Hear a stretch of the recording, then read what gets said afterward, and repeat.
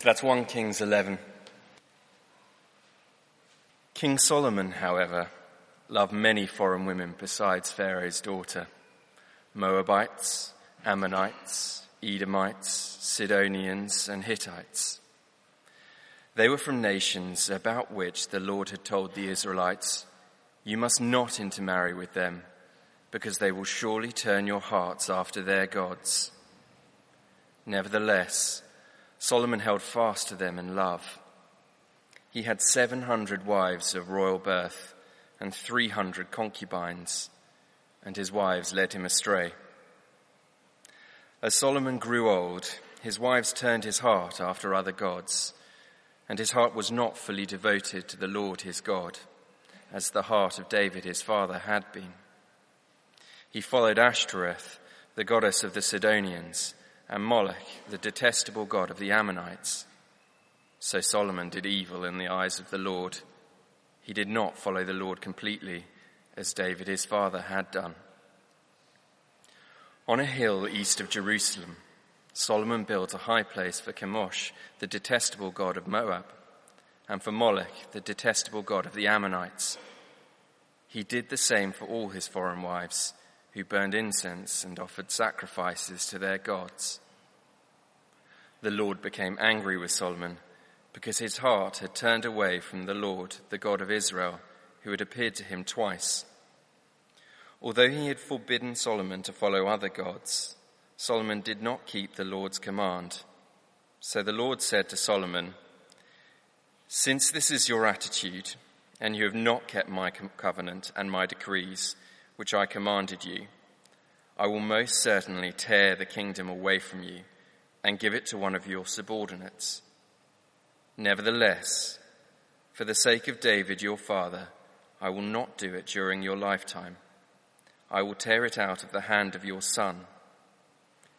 Yet I will not tear the whole kingdom from him, but will give him one tribe for the sake of David my servant, and for the sake of Jerusalem, which I have chosen."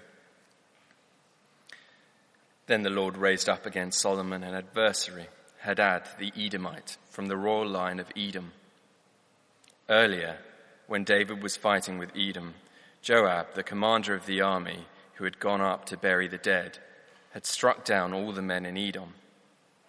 Joab and all the Israelites stayed there for 6 months until they had destroyed all the men in Edom.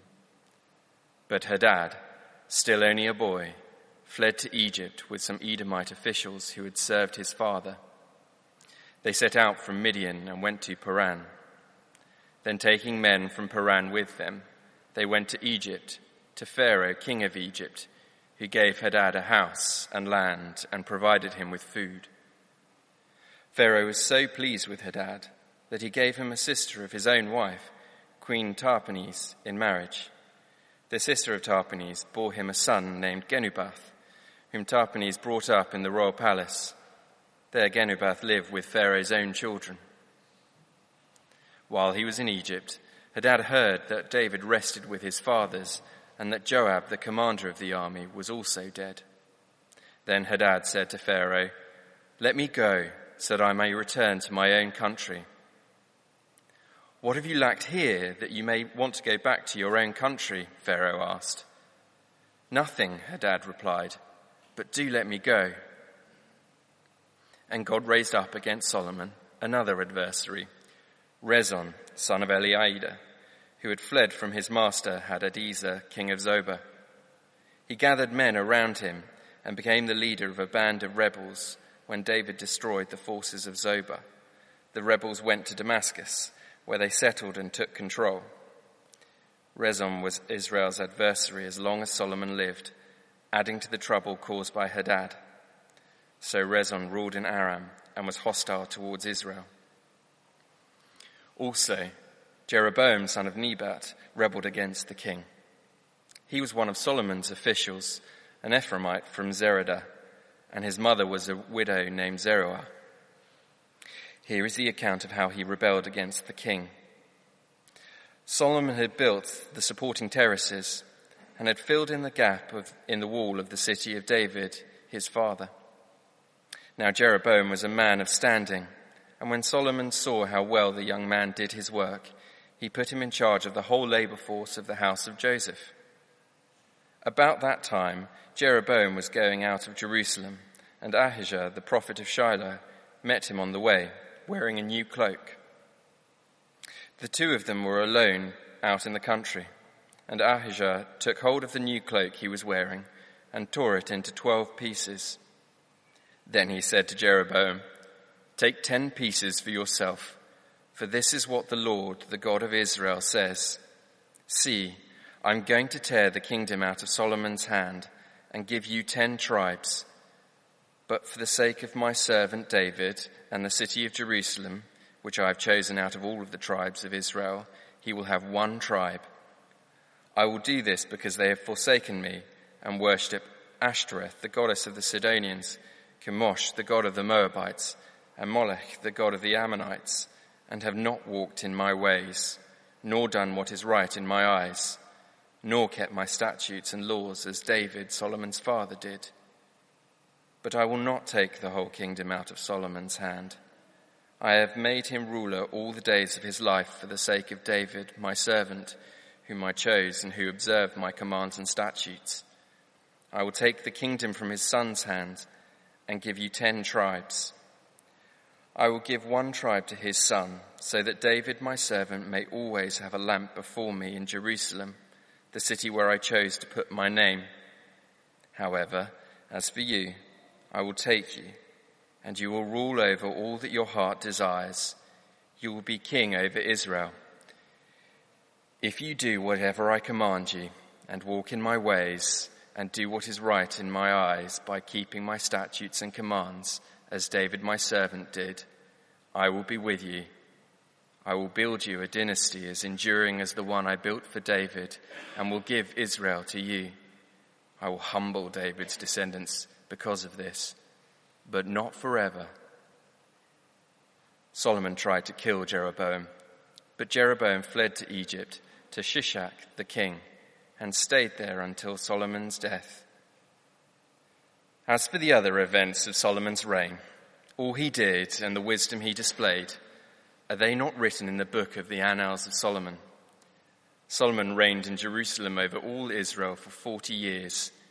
Then he rested with his fathers and was buried in the city of David, his father, and Rehoboam, his son, succeeded him as king. This is the word of the Lord. Good morning, everybody. Thanks, James, for a long reading. Good morning. My name's Matt Banks. I'm one of the assistant ministers here. It'd be lovely to meet you afterwards if we've not met. Let me pray as we start.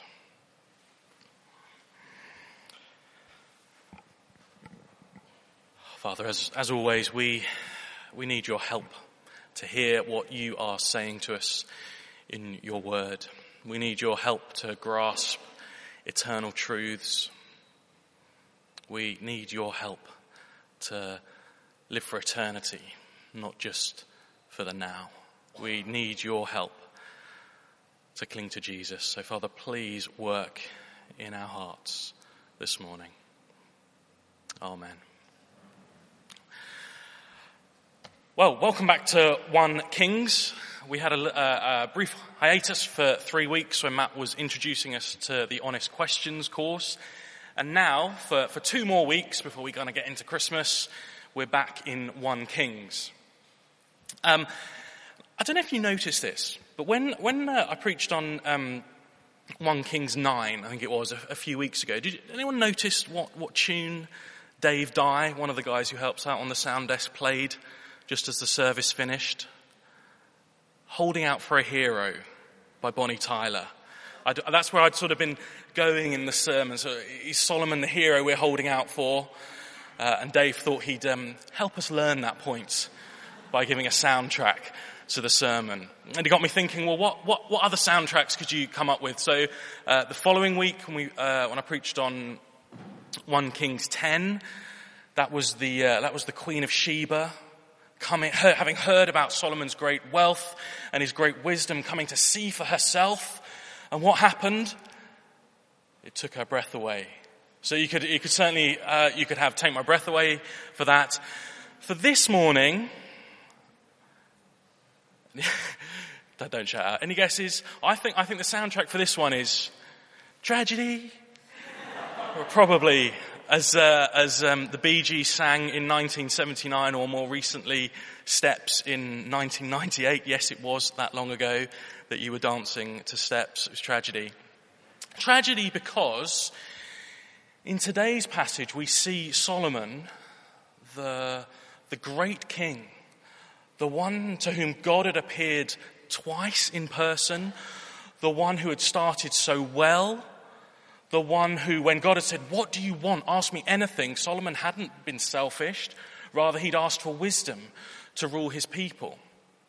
Solomon, as we've already said, whose fame and renown and wisdom was the envy of all those around him.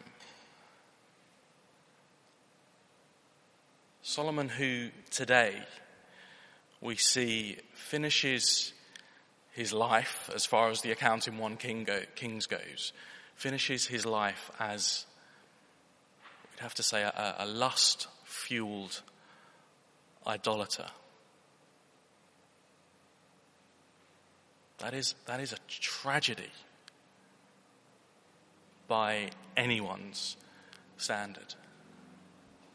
A tragedy. And of course, we know God isn't in the business of making us feel bad, of telling us tragic stories just for the sake of it, just to rub our noses in it. We know from the New Testament that all these things are written for us, that we might learn from the mistakes of God's people in the Old Testament. They're written for us so that we, by God's grace, might stand firm where they fell. So yes, the soundtrack for this morning is Tragedy. But my prayer, my hope is that as we look at Solomon, as we look at this sort of last chapter in Solomon's life, we will learn lessons so that God's verdict on our lives at the end of time is not a Bee Gees lyric. So we're going to be looking at this passage under 3 headings. Sorry, they're not on your handout, nor are they on the screen. We're going to be looking at this passage under 3 headings, okay? So firstly, we're going to look at Solomon's tragic idolatry. Solomon's tragic idolatry. Then we are going to look at God's active punishment. And then we are going to look at our only hope.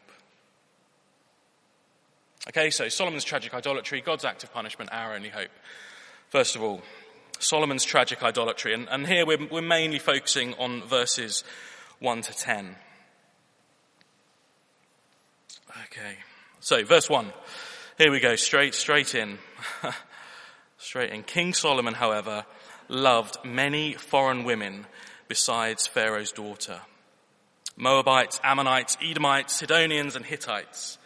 And then verse 3, staggering, isn't it? Verse 3, he had 700 wives of royal birth and 300 concubines. I mean, this guy makes King Henry VIII look like a saint, doesn't he?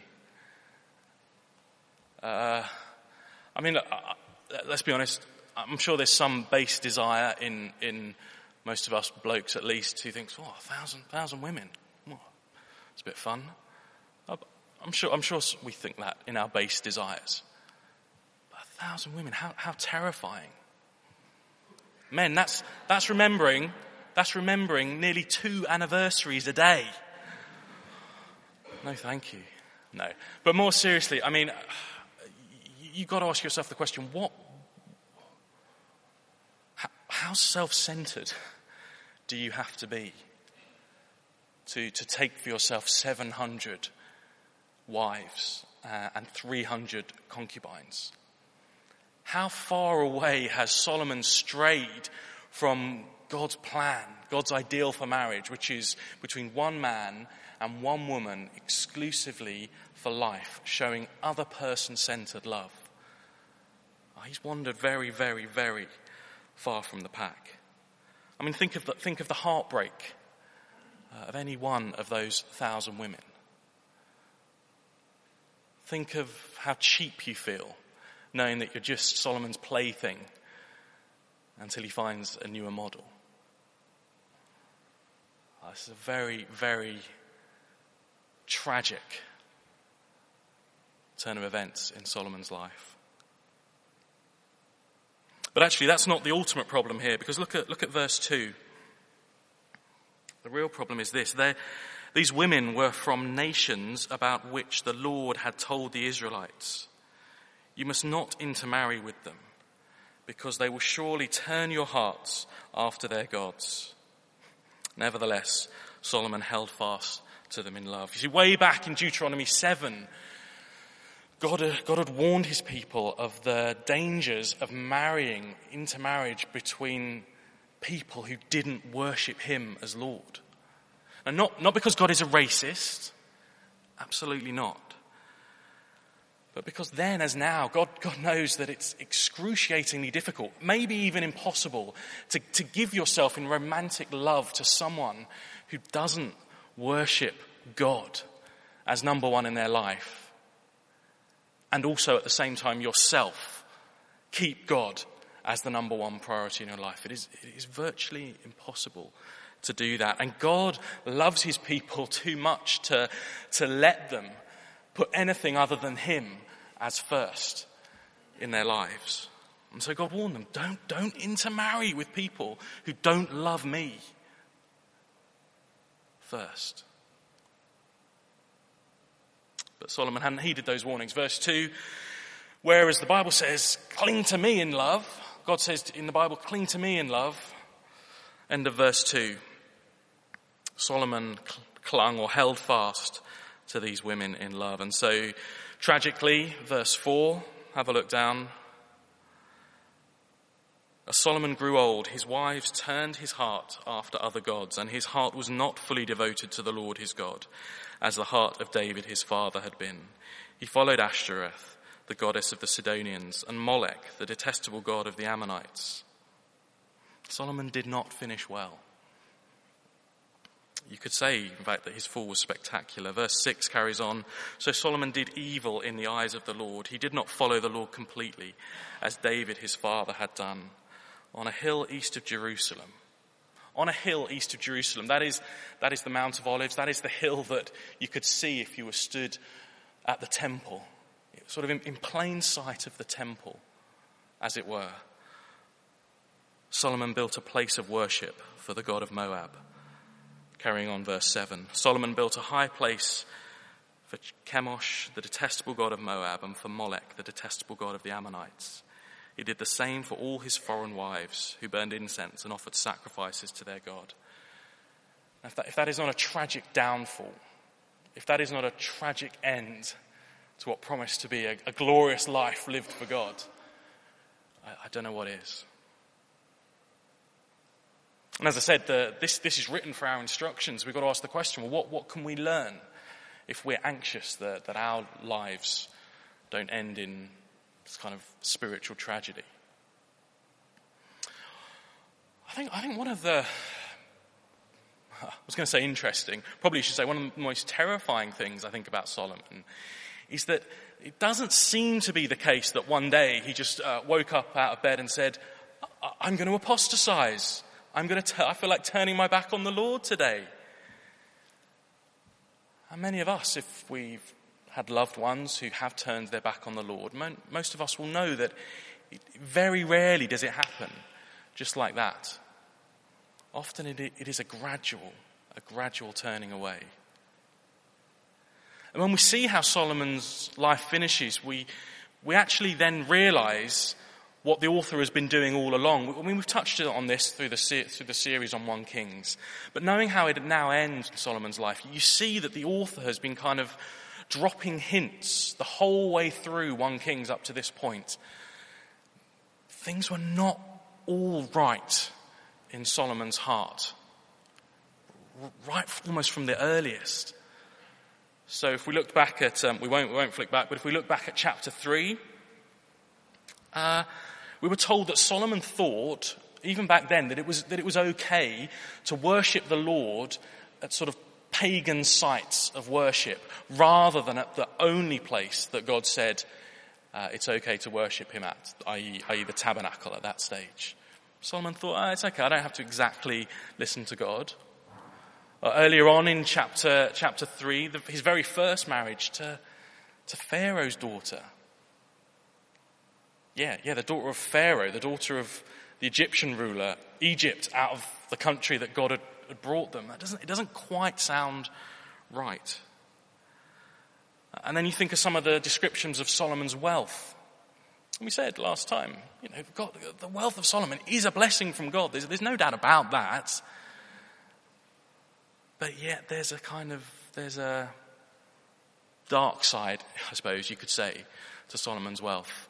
Back again in Deuteronomy 17, God had said, when you get a king, Israel, make sure that king doesn't acquire for himself excessive gold and horses and chariots.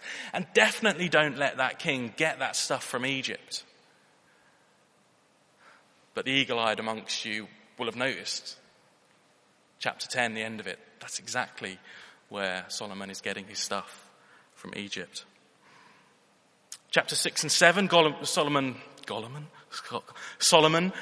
built the temple. But do you remember when Matt preached on it?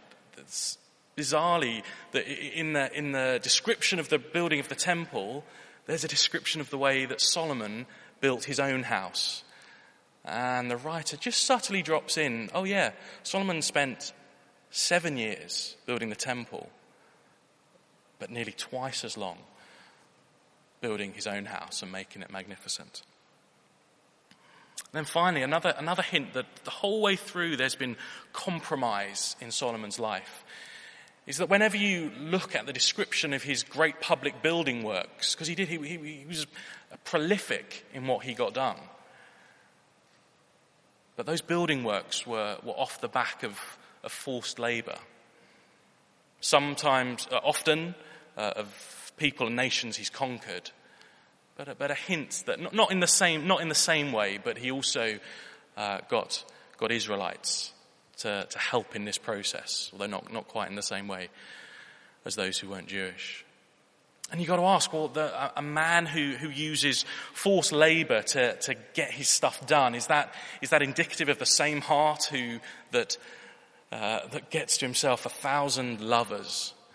Is this a man who perhaps doesn't quite have any regard for people? He just sees them as objects to be used to fulfill his pleasure. I mean, look, in each of those things, the way he acquired his wealth, how he got stuff done,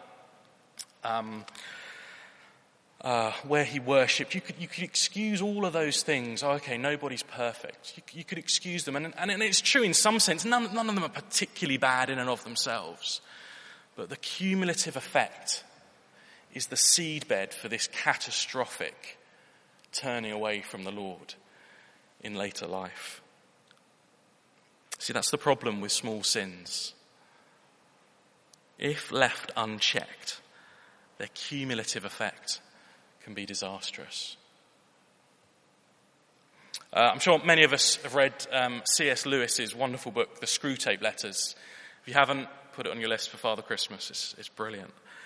In it, C.S. Lewis imagines the letters that an experienced demon sends to his nephew, sort of his young protege, a guy called Wormwood. And Screwtape is trying to give advice to this young demon, how to tempt a human that he's set his sights on away from Christianity.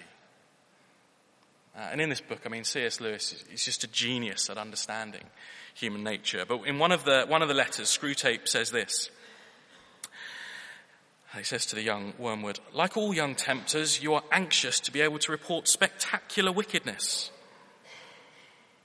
But do remember, the only thing that matters is the extent to which you separate the man from the enemy, i.e. God. It does not matter how small the sins are, provided that their cumulative effect is to edge the man away from the light and out into the nothing. Murder is no better than Netflix. C.S. Lewis didn't write that. Murder is no better than Netflix, if Netflix can do the trick. Indeed, the safest road to hell is the gradual one. the gentle slope, soft underfoot, without sudden turnings, without milestones, without signposts. Your affectionate uncle, Screwtape. Sobering, isn't it? In fact, Christians in the 1600s were fond of describing sin as like a sort of a nest of baby vipers, and they kind of wriggle out. And as a Christian, what you were to do was to put them to death when they were small, lest they grow, lest they become big and do you great harm. A sobering image. That's a sobering image, I think, whether we'd call ourselves Christian here this morning or not. Sin in our lives, if left unchecked, can have tragic, tragic consequences. And I wonder what would, if Screwtape was writing to Wormwood about you, what would be the small sins, the undramatic sins that he would advise you to be tempted with so that your feet would start down that slippery slope? Oh, let him justify buying things he doesn't really need by telling himself they're not really that expensive. Let her tell herself it's only a novel. It'd be prudish to call it pornographic. Let her believe it's okay to be harsh to people if being harsh helps people to do what she thinks is the right thing. Let him blame his wife's tiredness for why he's enjoying spending so much time with the woman he works with. All ways in which small sins can start, and if left unchecked, lead us on that gentle slope away from the Lord. See, we've seen tragedy in Solomon's life, and if our lives are not to end in similar tragedy, the first lesson we need to learn is that small sins, if left unchecked, lead to disastrous problems in our lives. See, the person who finishes well in the Christian life is the person who won't let those small sins go unchecked. And so back into the story of Solomon, verse 9. The Lord became angry with Solomon because his heart had turned away from the Lord, the God of Israel, who had appeared to him twice. Although he had forbidden Solomon to follow other gods, Solomon did not keep the Lord's command. Okay, so we've seen Solomon's tragic idolatry. Secondly, God's active punishment. And here we're broadly verses 11 to 33. God's active punishment. Verse 11. The Lord said to Solomon, "Since this is your attitude, and since you have not kept my covenant and my decrees which I commanded you, I will most certainly tear the kingdom away from you and give it to one of your subordinates." This is God, this is God being entirely faithful to what he'd promised. Back in chapter 9, God had said, if you don't put me first, then there will be consequences. And in today's passage, we see God being true to his word, punishing Solomon. Verse 14. There's 3 adversaries that the Lord raises up against Solomon in this passage. Verse 14, then the Lord raised up against Solomon an adversary, Hadad the Edomite, from the royal line of Edom. And then flick down, verse 23, and God raised up against Solomon another adversary, Rezon, son of Eliada, who had fled from his master Hadadezer, king of Zobah. Now look, as James read, you'll have noticed there is an awful lot of historical background to the way that the Lord raises up these adversaries. We don't have time to go into it. I think the historical background is there to just underline how this is the Lord's doing. You see, in both cases, it is manifestly the Lord who has done this. It makes it clear in those two verses, 14 and 23. This is not just sort of cause and consequence. This is not just political or military rivals kind of sniffing out the zeitgeist and recognizing that there's soon to be a power vacuum. No, this is directly and actively from the Lord. And then verse 26, there's one more adversary to come. Also, Jeroboam, son of Nebat, rebelled against the king. He was one of Solomon's officials, an Ephraimite from Zerida. You see, Hadad and Rezon had been from outside of Israel. Jeroboam is an adversary from the inside. He was one of Solomon's officials. Then skip down to verse 29. About that time, Jeroboam was going out of Jerusalem. And Ahijah, the prophet of Shiloh, met him on the way, wearing a new cloak. The two of them were alone out in the country. And Ahijah took hold of the new cloak he was wearing and tore it into 12 pieces. Then he said to Jeroboam, "Take 10 pieces for yourself, for this is what the Lord, the God of Israel, says. See, I am going to tear the kingdom out of Solomon's hand and give you 10 tribes. But for the sake of my servant David and the city of Jerusalem, which I have chosen out of all the tribes of Israel, he will have one tribe." Solomon will have one tribe.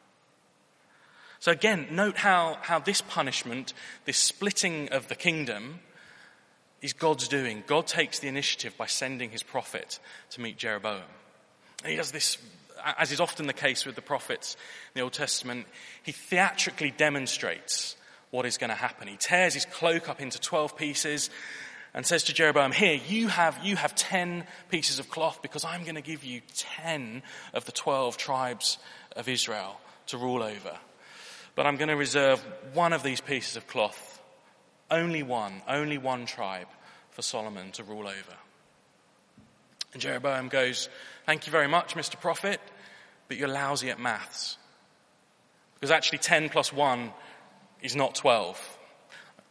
If you spotted that, I think the best explanation is that when God says he's going to give one tribe to Solomon, he probably means one tribe in addition to Solomon's own tribe.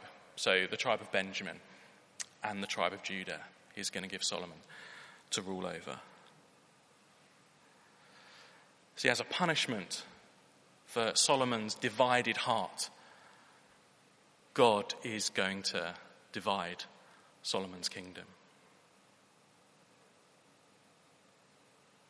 Now, the first people to read this, to read 1 Kings, that they were actually reading this about 350 years after the events described here about Solomon. For them, this prophecy about the kingdom being split was old news. It was 350 years ago in their country's history. And it's here, all this description, all this detail, all this historical background is there to convince them and to convince us that all that has happened, all of God's punishment here and in the years that followed, is no accident, but it is God's active punishment of sin. Sobering. And if our lives are not to end in tragedy like Solomon's, that is the second lesson that we have to remember. We have to remember, even though often we'd rather put it out of our minds, even though it's perhaps the most unpolitically correct thing to talk about or preach about, we have to remember that God is a God who actively punishes sin. One of my favourite movies is The Usual Suspects, with Kevin Spacey in it. That's quite old now as well, 90s. Number 24 on IMDb, by the way, of all-time movies. If you haven't watched it, it's very good. Usual Suspects. And the tagline to that movie is this: the The greatest trick the devil ever pulled was convincing the world that he did not exist. The greatest trick the devil ever pulled was convincing the world he did not exist. And there's some bit of wisdom in that, whoever wrote the tagline to that movie. But strictly speaking, the Bible would say this: the greatest trick the devil ever pulled was convincing the world that God doesn't punish sin. The greatest trick the devil ever pulled is convincing the world that God doesn't punish sin. That was the lie Satan peddled to the first human beings, wasn't it? When he tempted them to say, turn your back on God, didn't he say to them, you will not surely die? God will not surely punish you. He doesn't punish sin. That was the lie back then. And that is one of the lies that Satan keeps peddling today. And the lesson from 1 Kings 11 is, don't believe that lie. God does punish sin. There is a day coming when God's righteous judgment will be revealed to every single person who is living and who has ever lived. And in Romans, Paul says, God on that day will give to each person according to what he has done. To those who by persistence in doing good seek glory, honor and immortality, he will give eternal life. But for those who are self-seeking and who reject the truth and follow evil, there will be wrath and anger. And I don't know about you, but I'm someone who falls into that latter category most of the time. So if we don't want our lives to end in tragedy, the first lesson was that we needed to take sin seriously, even, perhaps especially, the small sins. The second lesson we need to learn is that God actively punishes sin. Now, at this point, you could hear those two warnings and say, okay, well, if sin is serious, if God actively punishes sin, well, then what I need to do is to try really hard to be good. I need to ask God to help me be more holy. But if that's your response, then I certainly won't have done my job properly this morning. Because we're going to see in our final point, what is our only hope in the face of the fact that sin is serious and God actively punishes sin? Well, our hope is not ourselves. So finally, our only hope, verses 34 to 43, briefly as we finish. Our only hope, verses 34 to 43. See, I hope you will have spotted the whole way through this passage the extent here in the first instance, the extent of the tragedy that befalls Solomon is mitigated somehow by God's commitment to Solomon's father, David. Did you spot that? It's there quite often in this passage. So have a look at verse 13.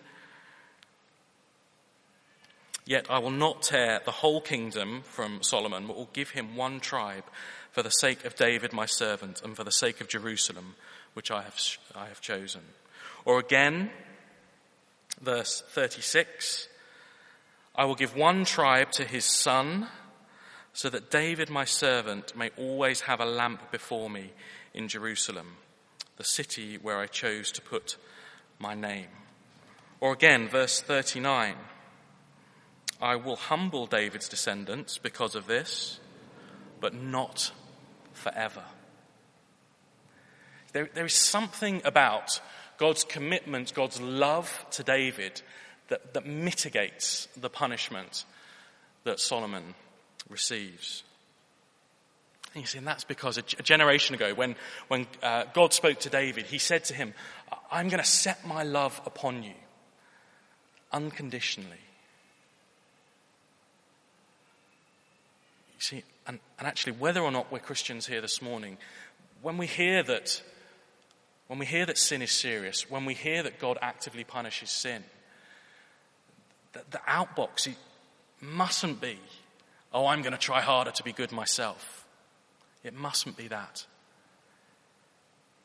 Rather, it is to cry out, is there any way?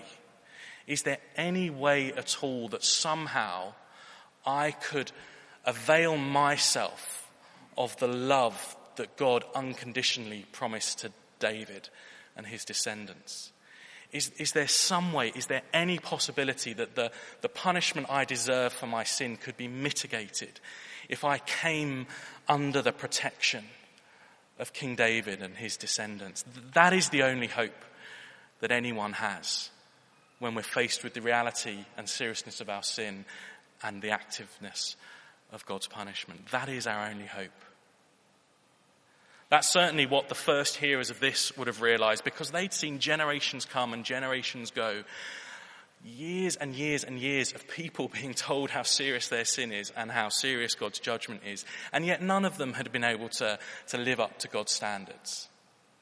The people who first heard this knew or should least have known that the only hope was not to be found in themselves, but was to be found outside of themselves. Somehow to avail themselves of the love that God had promised to show David and his descendants. And the prophets had given them hope that indeed this may be possible. So that's where the quote on the front of your service sheets come from Isaiah 55. Through Isaiah, the Lord cries out, "Come, all you who are thirsty, come to the waters. Give ear and come to me. Hear me, that your soul may live. I will make an everlasting covenant with you, my faithful love promised to David." So yes, the prophets held out hope. There is hope that you may be able to avail yourself of the love shown to David. The punishment you deserve may be somehow mitigated. But it wasn't until 500 years after that prophecy that how exactly that could happen comes into focus. We all, of course, know it's through Jesus, David's great son.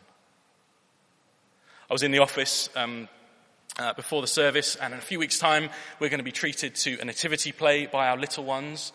And I imagine there'll be someone dressed up in one of their mum's unwanted white sheets. And what is the angel Gabriel going to say to Mary? He's going to say, "The son who you bear, he will be great and will be called the Son of the Most High. The Lord will give him the throne of his father David forever. His kingdom will never end." What will the angels in the nativity play then say to the shepherds? "To you in David's town this day is born a Saviour."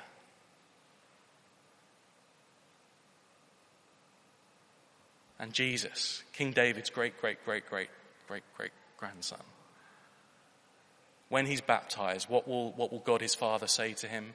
He will say, "You are my son whom I love. With you I am well pleased." And that same son, throughout his life, went around offering out the hope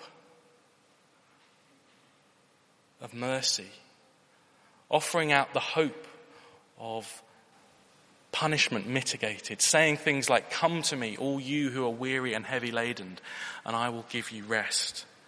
Saying things like, "The Father loves me and has placed everything in my hands. Whoever believes in me has eternal life." See, 1 Kings teaches us that yes, sin is serious.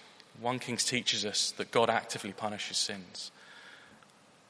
But 1 Kings 11 just tips its hat, makes us think, makes us realize, for those of us who know, makes us rejoice, that actually our real hope of having our punishment mitigated is not trying hard to be good. Our real hope is crying out like blind Bartimaeus in Mark 10, "Son of David, have mercy on me." And if we do that, if we come to Jesus, we will find not just that the punishment we deserve is mitigated, as in it's kind of reduced a little bit. We will find that our sin is completely forgiven. We will find that God offers us a blank slate, a fresh start. More than that, we will find that God offers us to treat us as if we were loved in the same way, to treat us in the same way that he treats Jesus as his beloved son. I hope none of the theme tune to any of our lives is tragedy. I pray that. But that will only happen to the extent that we say, Son of David, have mercy on me. Let me pray.